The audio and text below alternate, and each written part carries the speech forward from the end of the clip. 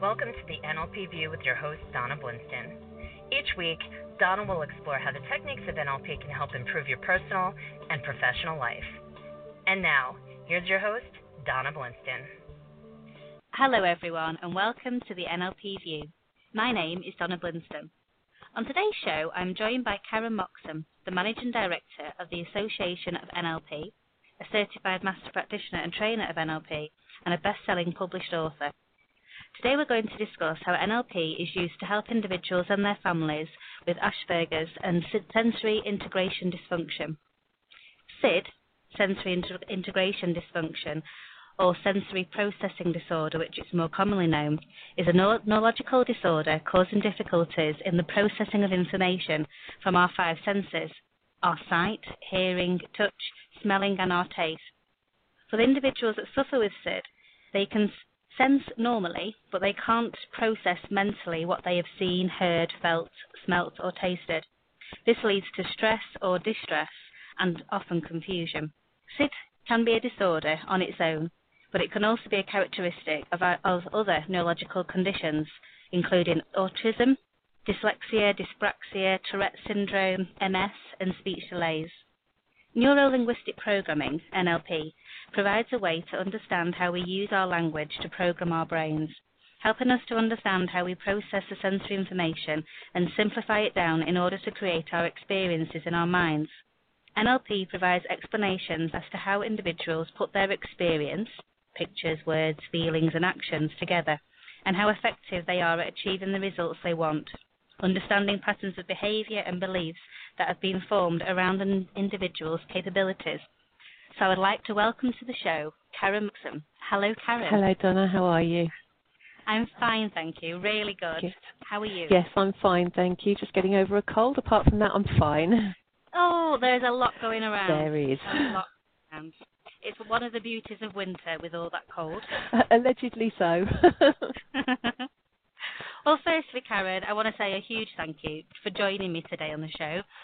I have had many, many questions from multiple members of our audience asking both about, whether I would actually discuss this on the show, and also how they could how they could use what we discussed with NLP and how it's used for themselves personally, professionally, and then also for them to help with their individuals that they're looking after. So a lot of parents and also siblings that don't quite understand. So I do believe, I know what we'll discuss today will help so many people. And I have got a few questions that, people have asked specifically what I ask you about. Oh, okay. I can look forward to that. Just to prep you before we go. Okay. So I guess before we start, for our audience, could you tell our audience about yourself, how you got involved in NLP and what's brought you to today, I guess? Well, funnily enough, the two things were not at all linked to start off with, although over time they have become more widely linked. I got into NLP because of an evening class. It said Neuro-Linguistic Programming, 5-week introduction, and I thought, well, that sounds really interesting. Hadn't got a clue what it was, but decided it was either something to do with computers or it was something to do with self-development, and I thought, well, I quite like both. And that was that, really. When I did the introductory course, I was just completely blown away by NLP and the empowering nature that it had, and it just seemed to decode and make sense of so many things that, some of them we do automatically, and just understanding that was really interesting. So that's how I got into NLP.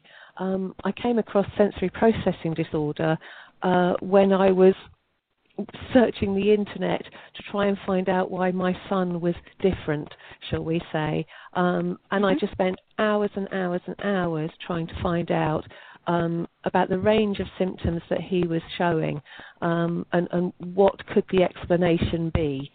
Was there another explanation? And I think it's probably because I was quite keen. I sort of recognised there was something that was different about Daniel. And I couldn't quite put my finger on what it was at all. And I know that certainly through the school system at the time and everything, it was much more, the assumption was that I was a bad parent.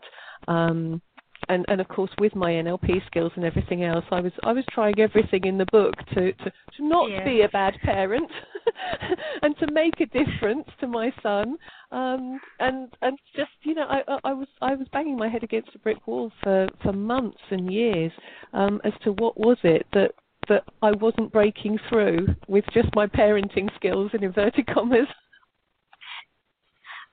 Probably a reality that loads and loads of people go through. Yes, I would very much imagine from other people I've talked to, it's very, very common. So your searches then, what made you recognise the symptoms that your son was experiencing as the sensory processing disorder? Well, I bought a book, one of the many things, and it just started describing Daniel to a T, so much so that I actually sat there reading it in tears at one point, thinking, they're describing him. At last I found something that seems to make sense, although I have to say it didn't make an awful lot of sense, but it was at least describing the sorts of things that he was going through and the sorts of things that I seemed to be experiencing with him. And this was when he was about 5 or 6, I would think, and he really seemed to struggle at school on occasions, well, quite a lot of the time, and one of the things that I really struggled with, and he probably really struggled with as well, was that there didn't seem to be a set of things that you could put your finger on, that you could say, yeah, he always does this, or he didn't like loud noises. And sometimes when he was confronted with a loud noise, and that could just be, fireworks were definitely out, but also things like just being in a classroom, the chatter of 29 other children was very overwhelming for him. But sometimes he would respond by hiding, going into his shell, and sometimes he would respond by trying to beat the noise they were making. So whatever noise they were making, he would confront it and come up with something that was even noisier. And I think it was because of this very strange and not predictable set of reactions that really got me thinking, it can't be something as straightforward as he doesn't like a loud noise, because he's reacting in different ways. Is he just very moody, or I've got a teenage 5-year-old, or is there some reason that he doesn't seem to be able to predictably cope with things that happen in life? And I guess it's that instinct from a mother, I guess, that you can, I suppose. Certain people will come out with a swooping generalisation that will say it's just the way he reacts to loud noises, but then you'll be able to recognise the differences in the patterns of behaviour, or the fact that there isn't a consistent pattern of behaviour. Absolutely, and I knew I sort of thought to start off with it was a hearing related thing, because it was one of the things that we'd actually picked up with Daniel at a very early age, that he definitely had an ear for music. Before he could speak, he was actually humming tunes off the radio and things like that, and getting them absolutely note perfect. Wow. So it was one of those, well, this, either we've got a genius or there's something, that's really interesting that he has that skill at the same time as not being able to cope with anything except quite a narrow range of sound. And was this something that you saw through his other senses as well as hearing? Yeah, in fact, one of the strange ones with Daniel is actually sense of smell, would you believe? And even now, he's just turned 12, and even now he will frequently complain of headache and nausea if he smells something that he's not used to. Would you believe? Oh, and it's, for other people, they think, he's just being weird. But I know what he's referring to now when he says, "Oh, I've got one of my headaches," and it's just an instant reaction to something that he smells that either is something he doesn't like, or it's a strong smell, or it's something that he doesn't recognise, he hasn't smelt before. He gets a headache. So it's like it's too powerful, it's too much for him to cope with. Yeah. And that, I think that's the basis of sensory processing disorders, is that the children, well, I'm sure adults as well, that they don't know how to, as you said, they can do all these things, but they don't know how to process the information properly. Now, I don't suffer with this, so I can only sort of step into Daniel's shoes and try and imagine what it's like. But I imagine sometimes that it must be like being in a situation where you don't have the filters that the rest of us put in place. So we learn about all the filters that we have to put in place, because our senses are being bombarded the whole time. All of our senses are being bombarded the whole time. So our brain has to put filters in place so that we don't spend our entire lives just being completely overwhelmed with all the sensual information we're receiving. And I'm assuming that for Daniel, he doesn't have those same filters. So he is being bombarded with a lot more information than we would receive at any one time. So with the smelling, it would be like he can smell it, and there's a constant wave that's, in a way, masking everything else. Yeah. So when we can smell something that we don't like, we'll either breathe through our mouths, yeah. especially as a nurse. You learn to breathe through your mouth. I'll tell him that one. Smells. Yeah. Yeah, if you breathe through your mouth, you can't smell it. That's the first tip I was given from my mentor in nursing. So yeah, you learn to breathe from your mouth, or to have your nose facing a different way, so that when you're breathing in, you're not in the direct flow of the particles or whatever that are coming off the aroma. Yeah. So I guess we learn that. I suppose he wouldn't be able to. Yeah. Whether to be able to do that, or to know that it's something that what's annoying him is because he's smelling it. Yes, and I suspect he smells things just more strongly than the rest of us. I know that I have to be really, really careful with if I get one of those car deodorizers or things like that, or the sprays that you keep in the bathroom, because he'll sort of be wanting to get out of the car if it smells too strongly. So it's things like that he seems to be just very hypersensitive to. And that's, I guess, is exactly the same with his hearing.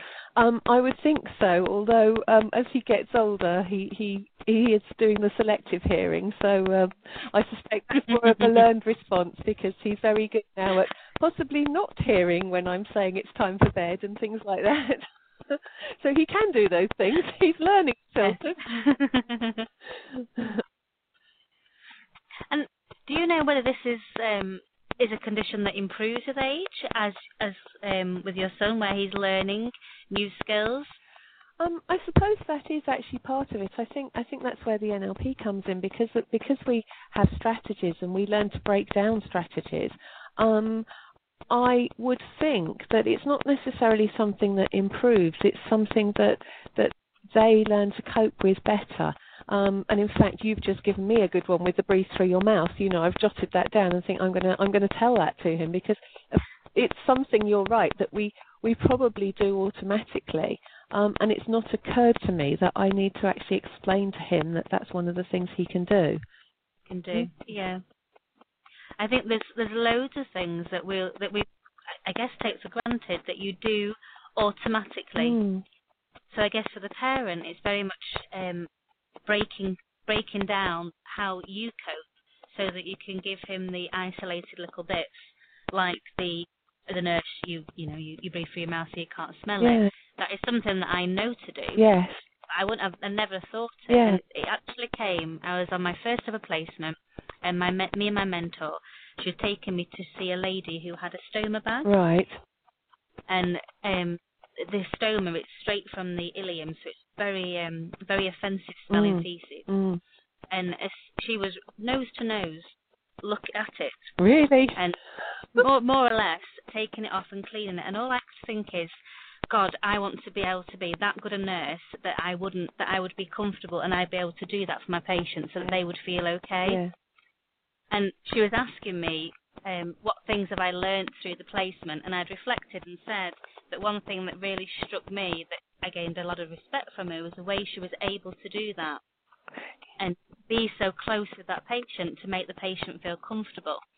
And she said, if you breathe through your mouth, you can't smell it. But I'd spent all of my trying to get that close. Oh! You know. And I was like, God, I'm never going to get this. I'm never going to be a good nurse. Oh. Things like that. And it is, again, because she'd not told me, Yeah. I didn't know. Yeah. So I get those tricks. And I think that's where the NLP comes in, because it gets you to break things down. Absolutely. To look at what it is you're doing, why you're doing it. And it's a whole modelling, isn't it? You look at what people are doing very successfully, how they do it, and breaking each part down to what they see, what they hear, what they think, what they're saying to themselves, to start to understand how they're doing what they're doing. Absolutely. And yes, and then giving those strategies to someone else who possibly hasn't been able to do that in the same way. Because that's definitely, I mean, there's a lot of it, you know, with Daniel, because he has Asperger's as well. A lot of it is just breaking down strategies and teaching him logically things that other people do automatically. Yes. Yeah. It is. You do things automatically because you do them and you've done them for so long, you don't think that you're doing them. Yeah. Absolutely. And to be honest, that's the whole social panorama, isn't it? Because a lot of this, I mean, sensory processing disorder is going to affect someone socially rather than with anything else. And that's what it's all about, is this whole social aspect of things. And I think that's probably why, as you said, you know, the two things often come hand in hand, the sensory processing disorders and the Asperger's, autism. You know, they seem to fit well together. Yes, they do. And I guess that's why the NLP is so powerful in a whole spectrum of learning disorders or disabilities, because it's that curiosity, the underpinning curiosity into what makes the people tick. Yes. What is happening, that quantum curiosity of, well, how and why, and what if you did this, and what if you did that, and what would you do? It's that's the beauty of NLP for me, because it's not just NLP, you know, somebody needs to be able to do a presentation well, so we'll teach them how to do a presentation well with NLP techniques. It's so much more than that, which is what I think a lot of people misunderstand with NLP. Yes. The foundations of NLP are its power. It's that curiosity, that, how can I put it into words? It's that want to get into somebody else's world, find out what is actually happening for them, understand them, to enable them to do things differently. Absolutely, and again, it's the presuppositions of NLP which I think are so valuable with something like this, because, as you say, it's getting into someone else's world. For some people, it's understanding in the first place that not everybody has the same map of the world in the first place, because I think sometimes, I know before I came across NLP, even though I was sort of fairly open-minded, I think sometimes I just had a tendency to assume that everybody saw things in the same way that I did. You know, because we can only directly experience what we see, hear and feel in the world. And actually having that explanation that, well, yeah, you know, and again, it's putting it into tangible words. That's what NLP does sometimes, is it puts something into a tangible frame, as in, well, yes, not everybody sees things in the same way. That's why the police, when they're taking statements, they know that, you know, they are going to have discrepancies between statements, because people filter the information that they see at the time. So, you know, you could have two people walking down the street, and if you ask them both at the end of that walk, what did they see, and they'll report different things to you, but they've both just done the same walk. It's true. It's true. I've walked through Abbey Street many a time. I only found out last week there's a game concert. Been there for years. Well, I know I've discovered one of the strategies I need to change slightly at the moment. Having phoned another fax number yesterday, rather than I didn't see the big phone number at the top of the page. I search out the small number, and I have a tendency to phone people's fax machines. I've done that one many times myself. Because we presume things are going to be in a certain way that we would do them. Absolutely. So having a phone number small at the bottom of the page would be where I put it, on the bottom of the flyer, on a handout, on anything that I do. So why would it be at the top of the page in big letters? Exactly. It's just not. And that's where I guess the tricks are for our children with the autism. They will have their ways of doing things and their understanding and things that they'll look for. Yeah. They won't have the ability to, not so much the ability, because that is something that can be developed, but they won't have that, I guess, that thought pattern to go and look for things somewhere else. Yeah. They don't make that chain of, I guess it's like with your, the learning process. When you've got that as a child, you'll touch something that's hot, and it's like, oh, that's hot. And then as your brain develops further, you'll either, I'm not going to touch that again because it's hot. But you won't think that something else, like a fire or the oven or the cup of coffee, that even though it's being said that it's hot, you won't think that it's going to have the same sensory feeling. Yeah. And then as the brain develops more, you link, okay, so hot means that sensory feeling that hurts, so I'm not going to do it when my parents tell me that's hot. Yeah.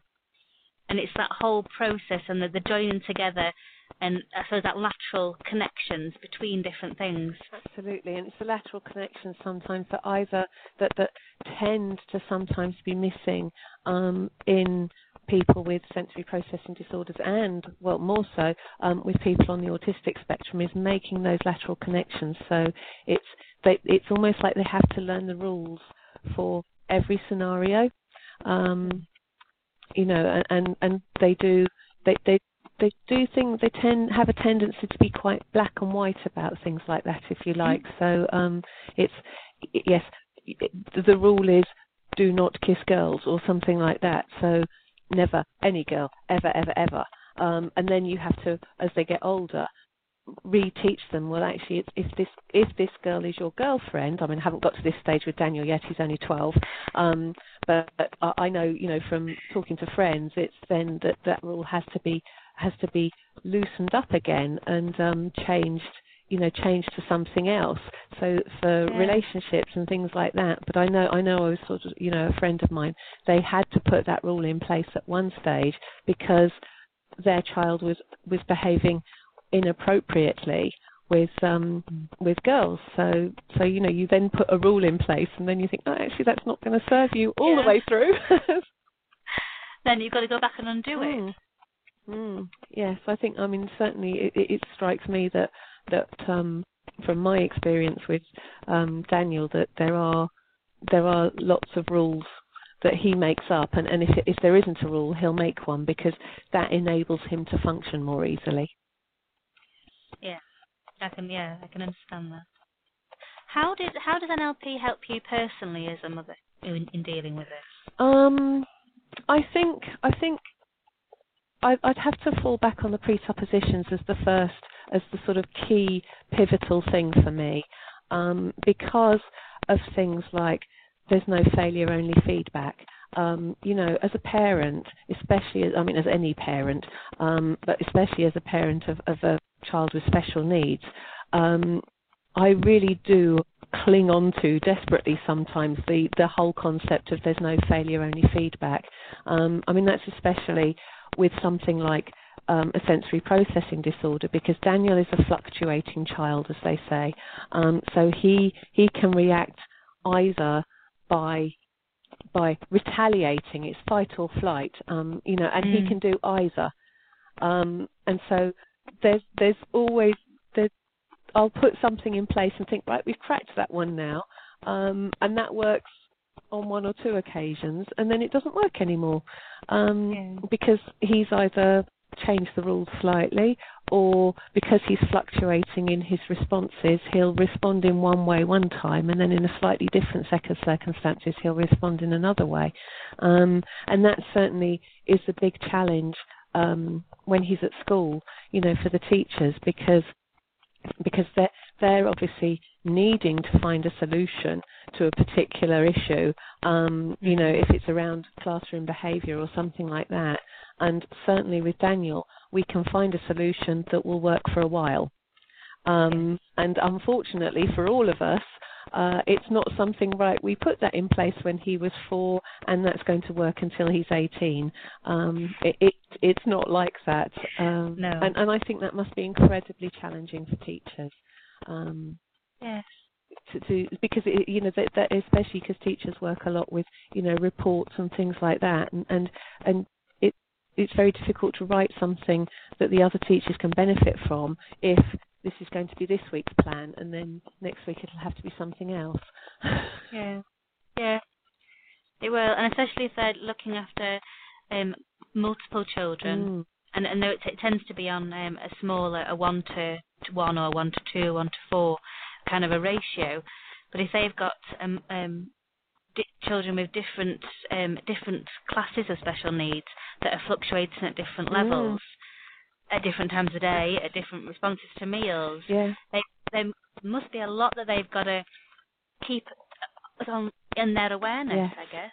Absolutely. Because you can learn a child, but one of the things with these conditions is the unpredictability of it. So even when it might be something that they've done that's unpredictable, but they've done before, until they're doing it, yes. you can't respond, you can't prepare for it. Yeah, exactly. And that's part of the paradox, I think, of things like sensory processing disorders and Asperger's and autism. And I think they're the things that make it quite hard to understand sometimes. Because I know, I've had teachers turn around before, and I know, give Daniel Lego, he can focus. He can shut out everything in his life except for Lego and build. He's been building the models for 16-year-olds since he was 8 or 9, and he can do that and demonstrate brilliant levels of focus and concentration. But then a teacher will say, "Well, apply that. He can't focus properly in the classroom." Yeah, that's probably because either he's not. It has to be something that he is interested in. Capture, and that's the challenge with children that are, on the autistic spectrum, is that they will be. A lot of stuff has to be done on their terms, which of course doesn't work very well in the education system. It doesn't at all, which in and of itself is another interview and another conversation. Our time has flown by once again, Karen, and well, all I can say is a huge big thank you. And would you mind sharing with our audience how they can get hold of you and contact you, and information about the ANLP so that they've got that resource to go to? Yeah, of course. Our website is www.anlp.org. That's always a really good starting point. We do have our contact details on there. Our office number is 020-3051-6740, and you can contact me on my email address, which is vision@anlp.org. Wonderful. Thank you so much, Karen. It's always a pleasure speaking to you and learning from you, and how you share your experiences is honourable. Really is. Thank you, Donna. It's a pleasure talking to you. And thank you to all of our audience for tuning in today.